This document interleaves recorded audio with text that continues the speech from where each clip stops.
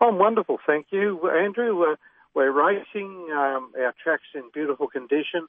The conditions have helped us. The rain, we've had it at the right times. We've had a pretty busy track crew on. We had an inspection the other week and passed with flying colours. So we're ready for all the horse we can get. So just explain to our listeners, because going back last season, you were one of the clubs that actually opted not to have a crowd on track when you couldn't have them. That was way before vaccinations were a talking point. So you were a very, very cautious club at the time and wanting to do the right thing by the community. And lo and behold, here we speak a year later, and you're the second picnic club to have crowds on track. It's a bit of a change of direction.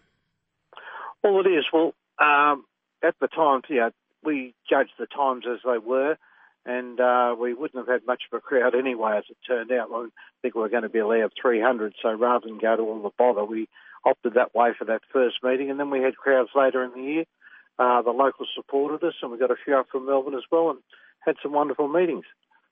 All right. What number have you been given for your meeting? And just explain to our listeners how you arrive at that figure, or how the government and the racing officials gave you that number.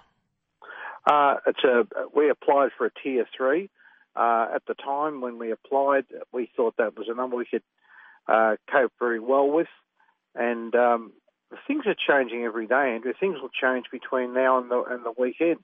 And by the time you play this interview, we'll actually be putting up that we'll take walk-ups. Now, at the moment, we're bookings only. So that's between us girls until the interview comes through. Well, how many do you normally get for this meeting? I guess it's all dependent on weather, of course, but what would you normally get? You would get over 1,000, wouldn't you? On a good year, about 1,600 to 1,800. Right. But that number of 1,000, that tells me that if people are proactive, people know they want to go, they can get a ticket. The ones that'll miss out are the ones that decide a day or two before. That's right. Right. Tell me, Dennis, there'll be quite a few picnic racing people at your track. I mean that because I spoke to Leanne from Mansfield and, of course, Robin from Alexandra, and a few of the clubs that have missed out. They were talking about how they were looking forward to going to Balnarring or across to Yea, because even though they weren't racing, a lot of picnic people who are going to be racing after you are keen to see how a picnic race club gets underway again with these new protocols. So you might have a few people from the picnic industry, so to speak, at your meeting. Yes, we hope so, and it's always good to see people around that are picnic people.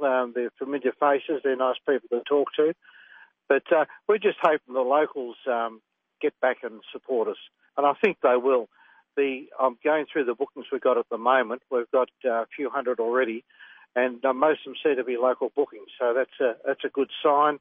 There are 2 or 3 people having functions there as well, and I've had phone calls from people that are bringing families up, first timers, people that are going to play golf on the Sunday, but going to come to the races first, so bring their families up for the weekend. Because the golf course is part of the track, isn't it, right there?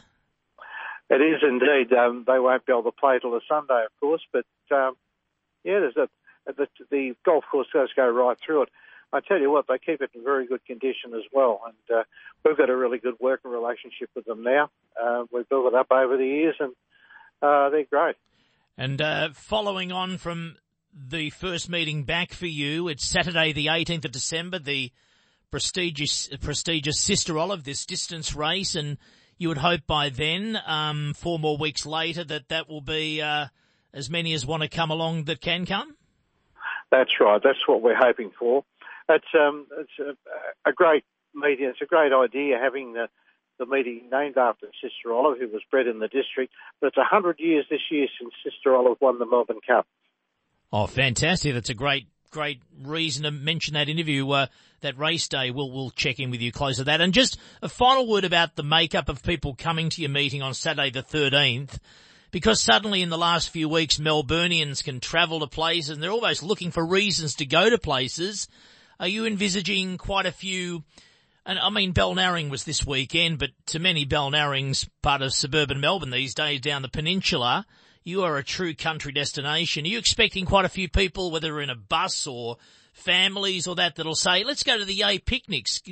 Early indication of ticket sales from people from Melbourne?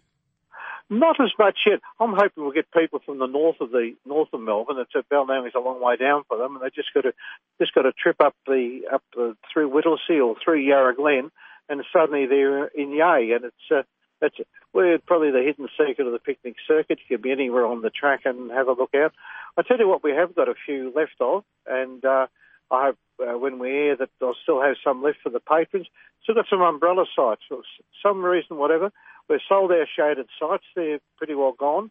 But we've got a few umbrellas left, and you go right along the front of the track. They're a beautiful view, so I hope people take them up. 8 people at a time. Just come out and have a picnic. All right. We'll keep in touch with Yea, reminding you, Saturday the 13th of November, Yea will have the second picnic meeting of this season following the Balnarring meeting. Dennis, we'll speak again soon. Good luck with that meeting. Good luck with ticket sales, and thanks for taking the call. All the best. One tiny thing, Andrew.